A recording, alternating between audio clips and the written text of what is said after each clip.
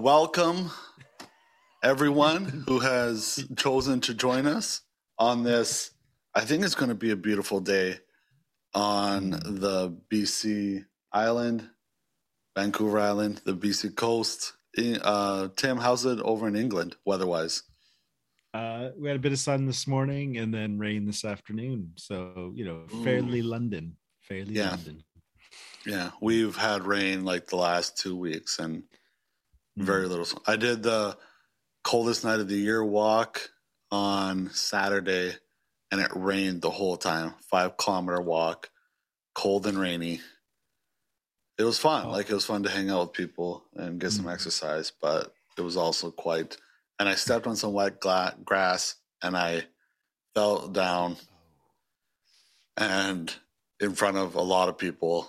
And I got up and they were all asking me how I was doing. And I'm like, it's okay. I want to continue this warrior mentality. And I just slipped, but I was eating it up. I'm like, I am determined to finish this race. I'm going to do it. I'm not going to let little obstacles like wet grass get in my way. And I was just hamming it up for everyone. And it was pretty funny. Somebody grab me my shofar. We are going to make a war out of this.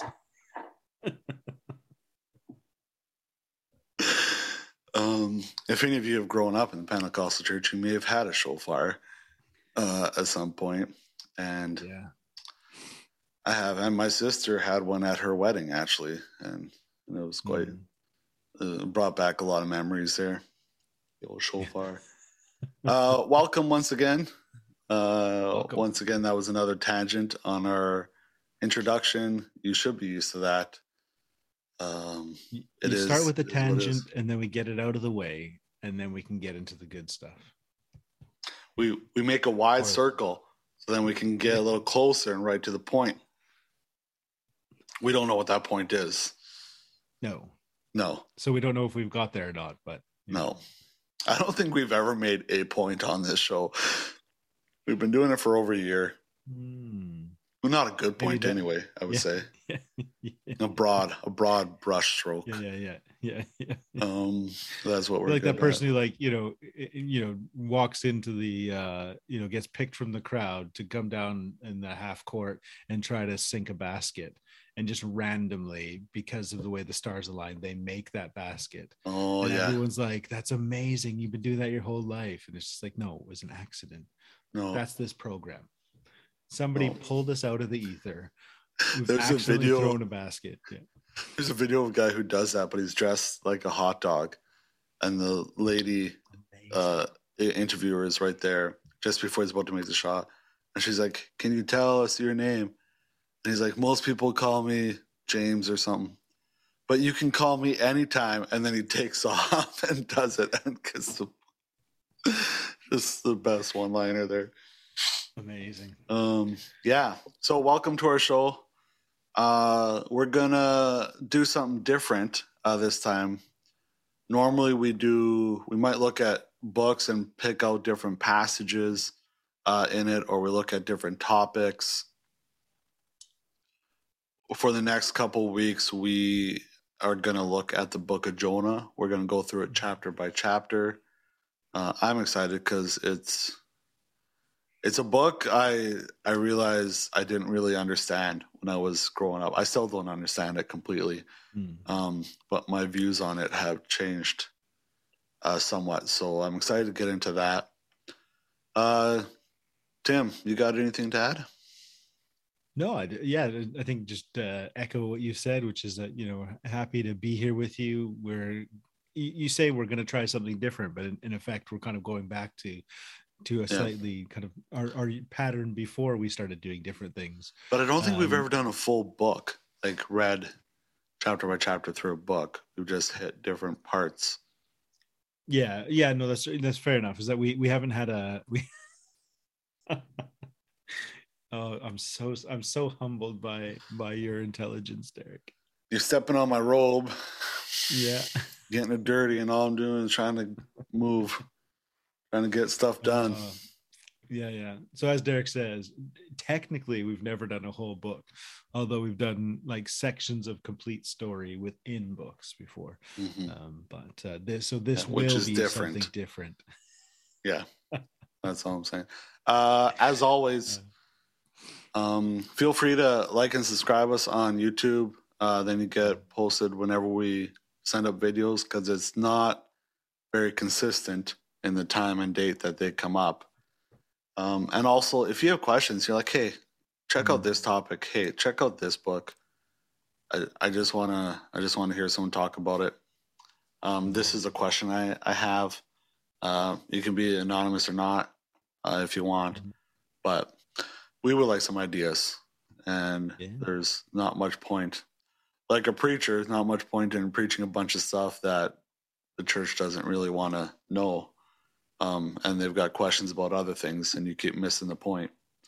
So send us, which I have no experience with. I always preach exactly what the church needs to hear, not what's just on my mind, but answering the questions of the masses.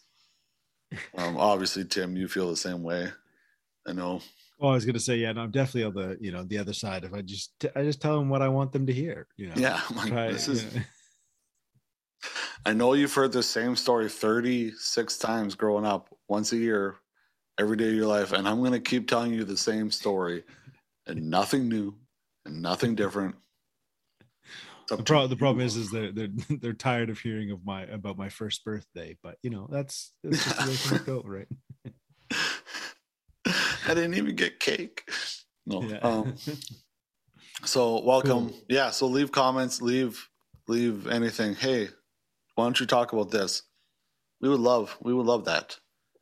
That would be awesome to have some interaction. Thank you for those that have commented that they like it, the show and what we're doing. Fantastic. So, Tim, let's get into it. So we're going to be looking at the story of Jonah for the next couple weeks. 4, I guess that's 4 chapters. We're going to go through a chapter a week and kind of talk about it, what sticks out to us. And we're going to read through it once. Tim's going to read half. I'm going to read half. And then we're going to combine our segment about what stands out and what questions we have into one, because it usually ends up one with me anyway. So we're just going to set it up that way, and then we're going to get into it. So Tim, would you like to start us off? Absolutely. So we'll be reading over the next few weeks from the Message translation of Scripture, and this is Jonah chapter 1. One day long ago, God's word came to Jonah, Amittai's son. Up on your feet and on your way to the big city of Nineveh. Preach to them. They're in a bad way, and I can't ignore it any longer. But Jonah got up and went the other direction to Tarshish, running away from God. He went down to the port of Joppa and found a ship headed for Tarshish. He paid the fare and went on board, joining those going to Tarshish, as far away from God as he could get. But God sent a huge storm at sea, the waves towering. The ship was about to break into pieces. The sailors were terrified. They called out in desperation to their gods. They threw everything they were carrying overboard to lighten the ship. Meanwhile, Jonah had gone down into the hold of the ship to take a nap. He was sound asleep. The captain came to him and said, "What's this, sleeping? Get up. Pray to your God. Maybe your God will see we're in trouble and rescue us." Then the sailors said to one another, "Let's get to the bottom of this. Let's draw straws to identify the culprit on this ship who's responsible for this disaster." So they drew straws, and Jonah got the short straw. Then they grilled him. "Confess. Why this disaster? What is your work? Where do you come from? What country? What family?" He told them, "I'm a Hebrew. I worship God, the God of heaven who made the sea and land." At that, the men were frightened, really frightened, and said, "What on earth have you done?" As Jonah talked, the sailors realized that he was running away from God. They said to him, "What are we going to do with you to get rid of the storm?" By this time, the sea was wild, totally out of control. Jonah said, "Throw me overboard into the sea. Then the storm will stop. It's all my fault. I'm the cause of the storm. Get rid of me and you'll get rid of the storm. But no, the men tried rowing back to shore. They made no headway. The storm only got worse and worse, wild and raging. Then they prayed to God, "Oh God, don't let us drown because of this man's life, and don't blame us for his death. You are God, do what you think is best." They took Jonah and threw him overboard. Immediately the storm was quieted down. The sailors were impressed, no longer terrified by the sea, but in awe of God. They worshiped God, offered a sacrifice, and made vows. Then God assigned a huge fish to swallow Jonah. Jonah was in the fish's belly 3 days and nights. Well, is there anything that sticks out to you? Comments? Questions? Yeah. Yeah, there's so much in this one. It's a nice to have a different translation, and I think not as accurate and man-made translation, unlike all the other ones. So that are ordained by God. Yeah. I think what I find really interesting actually about the passage is Jonah is both active in running away from God and yet complacent or inactive from even helping to save other people. The fact that, like, if he felt like he was the reason and the cause, he should have just gone overboard himself. He didn't need them to throw him overboard, like, and so it's this weird thing that he both acknowledges and identifies what the problem is, but refuses to do anything about it. And then obviously you end up with the most famous part of it, which is the huge fish swallowing him. And I would say too, like two Sundays ago was the gospel reading of the disciples out in the Sea of Galilee. Jesus is sleeping and the storm comes, and Jesus just tells the storm to calm down and then asks the disciples where their faith is, which is a huge contrast to what we have here. So yeah, sorry, it didn't answer your question at all. A bunch of things going on in my mind. Yeah. So what's that storm part stuck out to me too.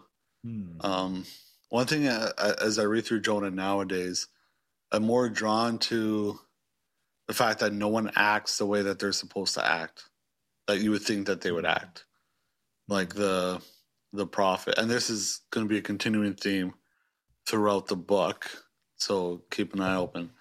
But like Jonah, the prophet, is running away from God. The sailors, who have a bunch of different gods and stuff, are the ones calling out, and they're the one acknowledging God and following what they think is right, and then they worship God afterwards, after they've thrown a man into the sea. But here, while you were reading this, the thing that gets me is, okay, he's traveling away from Nineveh, where he's supposed to be, so a giant storm happens, and he knows that it's him, and his first response is, throw me overboard. Not, hey, let's turn around, or let me repent, and let's turn around and go to Nineveh. Not any of this. They try to go to shore, but none of the repentance that needs to have. Like, that's how set in his hatred towards Nineveh he is, and his enemies, that he would rather die than have to repent. Like, he would rather just throw me overboard, let me die. I'm not even going to try repentance or any other way. I'm done. And with the fish, like, you can make arguments whether there actually was a fish, or a whale, or whether this is like this. I personally would tend towards that this story isn't actually factual, but whether you get tied down to whether these things really happen or not, you're missing the bigger point of the story, which has a few different points that we're going to touch on during this. But let's not get bogged down with did this happen, didn't happen, how would it happen, the technical part. pulling apart the petals on a flower to see how it works instead of understanding the beauty of it altogether. So what for you is that um like what for you gets lost in that kind of petal picking that you were just talking about? So looking at Jonah and see, and you, so tell me about what, you know, how you read this before and what that petal picking looked like, and then tell me what was being lost in that for you. Well, I think growing up it was Jonah swallowed by a whale or a big fish. How did he survive for 3 days in there? Like with stomach acids and stuff. How was he expelled? Um, like thrown up or through the blowhole or something. How did that happen? Um, and like he turns his life around in the fish. And then he goes to Nineveh and he preaches the gospel and everyone gets saved. And boiling it down to those very basic points, and trying to figure out, who was Nineveh, was he swallowed in the whale and stuff. You're forgetting about he ran away, but why was he running away? Why did he hate the Ninevites and all the history there? What can we learn about loving our enemies who have done terrible things to us? The fact, and we'll get into this later, but he gives the worst sermon ever written in the history of mankind, the shortest at least, and a whole nation turns around, which is part of the reason why I think this is more of a story, like a parable, to teach us. And then he gets mad. He gets mad that God is a forgiving God, and oftentimes in ourselves, we will will accept forgiveness for ourselves, but very rarely, or I shouldn't say very rarely. Sometimes it's hard to accept God's forgiveness for people who've done terrible things to us. There's always got to be some kind of payback or justice that has to be done, in order for us to feel made whole, or us to feel more grace towards that other person. But I feel like that's later on that we'll get to. Yeah. I don't know. But for the first part, like a lot of what I heard growing up was, like I just took it for granted that he was swallowed by a whale or a fish, and that was it. And then someone brought up, they're like, well, how'd that even happen? And you're like, well, God can do anything. So it just happens. And that's the end of the conversation. Yeah. Yeah. It's funny, you know, you see that as like this like mic drop moment of like try to argue with that. But what it is like it's a conversation shutdown. Right. Like it invites no conversation into, you know, the person of God, what God is doing. It's just like God can do all things. Now just, you know, sit down and shut up. And you're like, but focusing on whether that happened or not is right? missing the point of the story. You're focusing on the wrong point.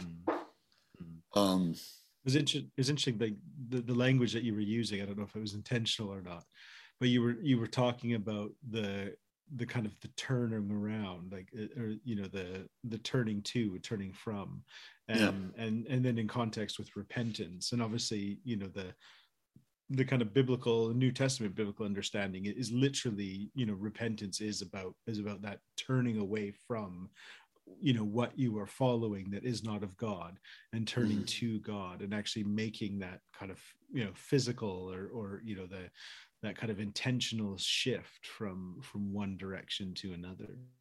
It was interesting how you kind of use that, and it made me think about, I hadn't kind of thought about that, the fact that, you know, in my mind it was just Jonah always just thinking he could run away from God and trying to run away from Nineveh.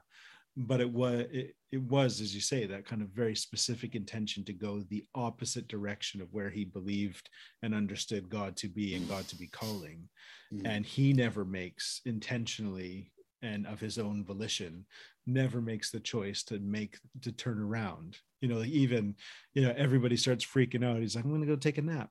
I'm just going to sleep this off because, as you say, it'd be better for him to die. And he, wasn't worried about dying, better for him to die than to have to follow through with what God had asked him to do. Which he's the least inspiring of prophets in that way. It's that straight. It's like, you want somebody who's like, desperately praying, God use me, grab the coal, anoint my lips, and then and then let's, and then I will do whatever I need to do. Go to the ends of the earth. And instead, this prophet, literally a prophet in the Bible, held for thousands of years in remembrance in Holy Scripture, is running away from God and is like the most terrible prophet. You would never sit him up for, I guess similar to like what we talked about with Samson a long time, a while back, is like, he's actually the antithesis, or I guess, of who you'd want to show as an example of, what a judge could be, or in this case, what a prophet could be. But his reaction going the other way is totally justifiable. Like, the Nineveh was the capital of Assyria, right? Or one of the main towns. So, yeah. And the Assyrians had sieged and taken over the northern kingdom. I probably should have looked this up, but I think Babylon took the south and Assyria took the north, or vice versa. But they took it over, and they did terrible things to this place, and Assyria becomes Babylon, which all the history and stuff that happens there. So like there's fear there. First of all, there's, I don't want to go there because these people don't deserve forgiveness. Look at what they've done to us, literally killing us in horrendous ways, taking over, desecrated the temple, God's chosen people. They have done this. If I go there, like, these people are not known for being nice, there's a good chance I'm going to die. Like, these are all very real worries. People just think he just doesn't want to go because he doesn't like them. But there's a really big, think about the person that you don't like the most in life, and then times it by 1,000. Has that person ever killed all your friends and family around you and taken you into a cage and left you there for how many years and then released you? And then God says, well, go back and tell them that I forgive them and that they should turn from their ways. What's your gauge on that? How eager are you to do that? I know we're all supposed to do it and answers, but actually think critically on this. Like, it's, or even like whatever person you think is, or group or whatever, is destroying the church or your community or whatever, either with their ideas or the way they act or whatever, perceived or true or not, how you perceive them. And what if God calls you to go over and forgive them? Are you capable of doing that? Or the coworker or whatever, someone who makes every day a nightmare, and God's calling you to go over and do it. Are you going to need a push? Are you going to need the whale in your life to turn you around because you keep going the other direction? Because it's easier not to interact with them.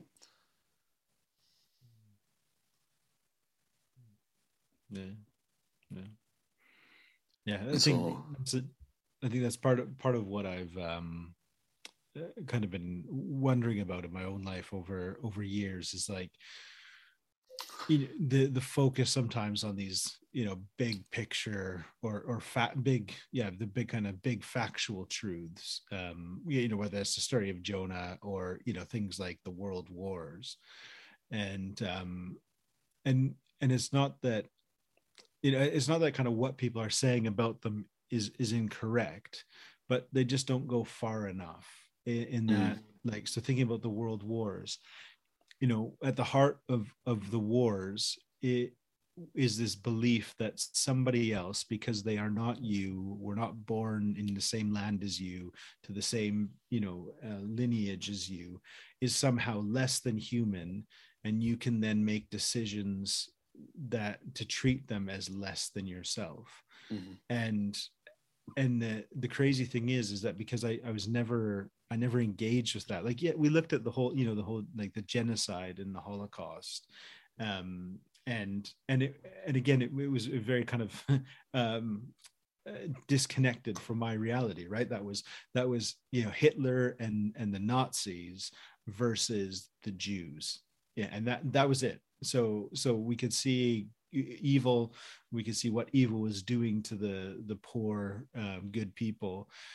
And then there was the even better people who weren't being persecuted, and they sent in their armies to help save the people who were being persecuted. Mm-hmm.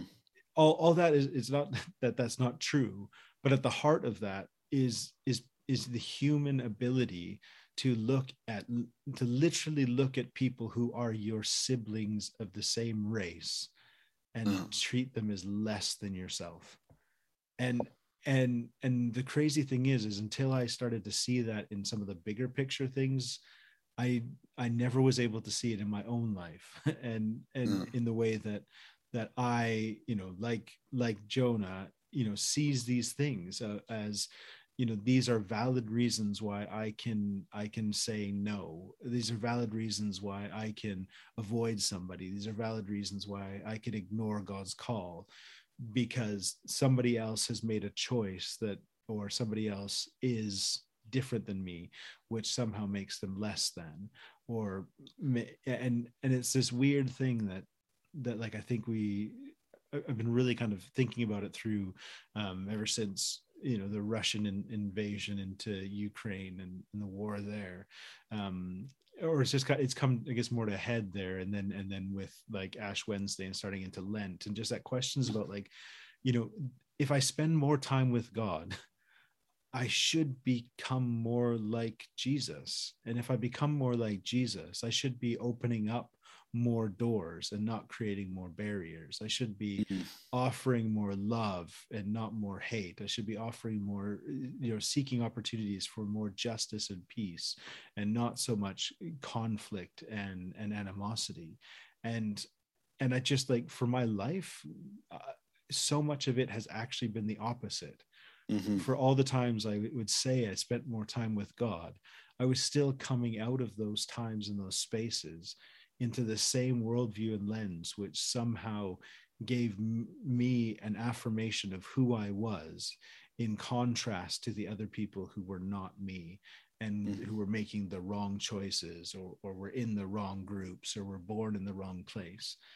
And I just, like, this whole passage, particularly I think the way that it's actually held in scripture as an, a valuable book, where you have a prophet who's not quite doing what he should. You've got people who are outside of who we would say are the, God's people, and they are the ones who are responding to God in the right way. Like, even when they know that Jonah is the reason why they are in the situation they're in, they refuse to give up his life. They refuse to be the people who even though he says, just throw me over, that's fine, that'll sort it all out. And they're like, no, there has to be another way. They show a value for human life, a value for, a person made in the image of God, in a way that Jonah just doesn't. And it's that, like, yeah, maybe it's too simplistic in some ways, and I know that I see it from a position of my own life, my own experiences, and privilege. So maybe I am in that way kind of speaking more to myself than somebody who has faced those things. But I just think there's something deeply important about about the way that God's kind of love and God's mission and the ministry of the church has to be about tearing down boundaries, tearing down walls, tearing down the things that separate us, and give us permission to treat somebody as less than who they are as beloved children of God. Yeah, you said it might be too simplistic, but it is the most simple thing, and it is the hardest thing, is to see people as the image of God when they're different than you, right? If I believe that I'm the image of God and those that are a lot like me are the image of God, is my view of God big enough to allow other people that disagree with me or live different than me able to also be the image of God? Or is God confined to my own denomination or my own group of friends or my own preferences, shall we say? Is God confined to my own preferences of what I think God is, or is he big enough to be that and for all different groups? Well, I guess it begs that question about, like, is do we can we be humble enough to see that maybe we've made God in our own image, right? Which is exactly why, like you say, we then begin to imagine and see and experience who we think God is through the people who look like us, sound like us, do like us, instead of being that kind of challenge where, there is love, God is, Well, I think, I think we have, and I don't know if there's another alternative, like our only reference, our only explanation or boundaries to talk about God is based on our own experiences and our own, either what we've read or what we've experienced. That's God. We can't imagine God as something else other than what we have already experienced, right? We don't have that reference point to do that. If I've never seen a book before in my life and someone hands me one, I don't know. You'll know, Derek. You'll know. Like, I don't know how to read it. I don't have any reference about it, right? Yeah. So, yeah, we, to some degree, we have made God in our own image, but I don't know if there's another way to do that other than divine inspiration, or that. But even that has to be based on some kind of anchor point, some kind of reference to where we're going out of, right? Like, I think what we were talking earlier outside of this was some of the crazy imageries of God, with a bunch of eyes and wings and stuff. And, these are the crazy creatures that surround God. Even we have, I think those creatures, and this is just me thinking right now, but those creatures are so crazy looking is because we have to base what they look like on something that we already know, but at the same time understand that it is more than what we can put reference to, more than what we can, it's kind of like this, but we can't put it necessarily in a category, but we can reference different aspects of it. We can reference different, like, I know what love is, and that's what I reference God as. My love isn't complete. I don't have the whole understanding, but I understand this vein of God, this aspect, or whatever you want to call it, or hope or peace. I understand God in the view of white, middle class, Western individual. But I don't know what necessarily God means to the person in a third world country that has to survive every day, like just has to do way more than I've ever done every day just to survive, or those that are in places like Ukraine and under constant threat, or bombed and devastated and all that. Like, I don't know what their view of God is in that. I don't have a reference for that. But I think God's big enough to cover all of it and to be all things to all people, kind of thing, like Paul says about himself. But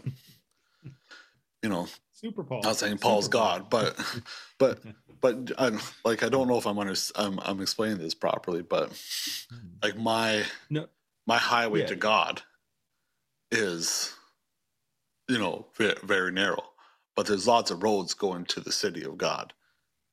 And I've never been on a different road, so I don't know the trees or the speed bumps or the signs or whatever on that road. I only know my road. But when I get there, or I merge with another lane, which the church or something, I can learn about different things. But there's still more continually ever going there. That's right. It's like we, our language both our language is both descriptive and performative, in that it both testifies to what we experience, as well as creates the lenses by which we understand those experiences. And so we find that, as you say, like, our images and what we begin to portray come from how we kind of frame our understanding and our comprehension. And the problem obviously is, as you were hinting at too, is like that when somebody who's got power starts to share their position and their experience and their understanding, it starts to become you must have this experience, understanding, and that just pushes out that kind of the big picture of kind of what God is doing. And I think I would say that the timer's just gone, so we'll kind of wrap up. Got a lot of things to pick up next week, but I think like that is the beautiful thing about Jonah chapter 1 is you begin to see, you get a very different picture in some ways of kind of what God is doing in the world, what the people of God are doing in the world, what the people outside of that are doing in the world, and that it's actually a lot more messy, because like the whole kind of divine sovereignty in this passage really bothers me.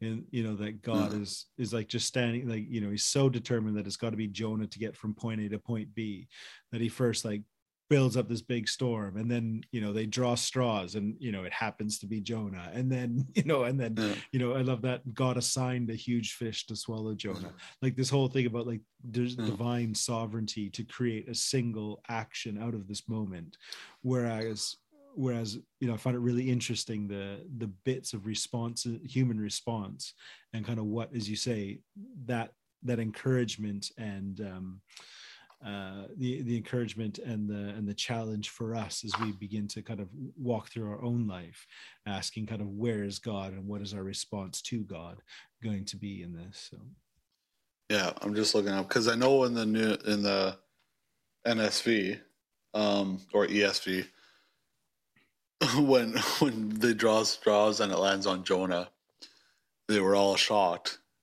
even though he had told them previously that he was running away from God. Does it say that in there too? Yeah. So like they already knew he was running away from God, but it landed on him, and is quite shocked that it was him. But yeah, he must have been a nice guy. He must have been. We can pick that up in next week. Let's do that. Thank you for joining us. Pray for Ukraine. Pray for peace. Pray for that people would see other people as themselves. That it wouldn't be a us versus them mentality, but a us, a we together idea. We're all in this together. Okay. So blessings, everyone. Have a great day. Toodles. Bye-bye. Bye.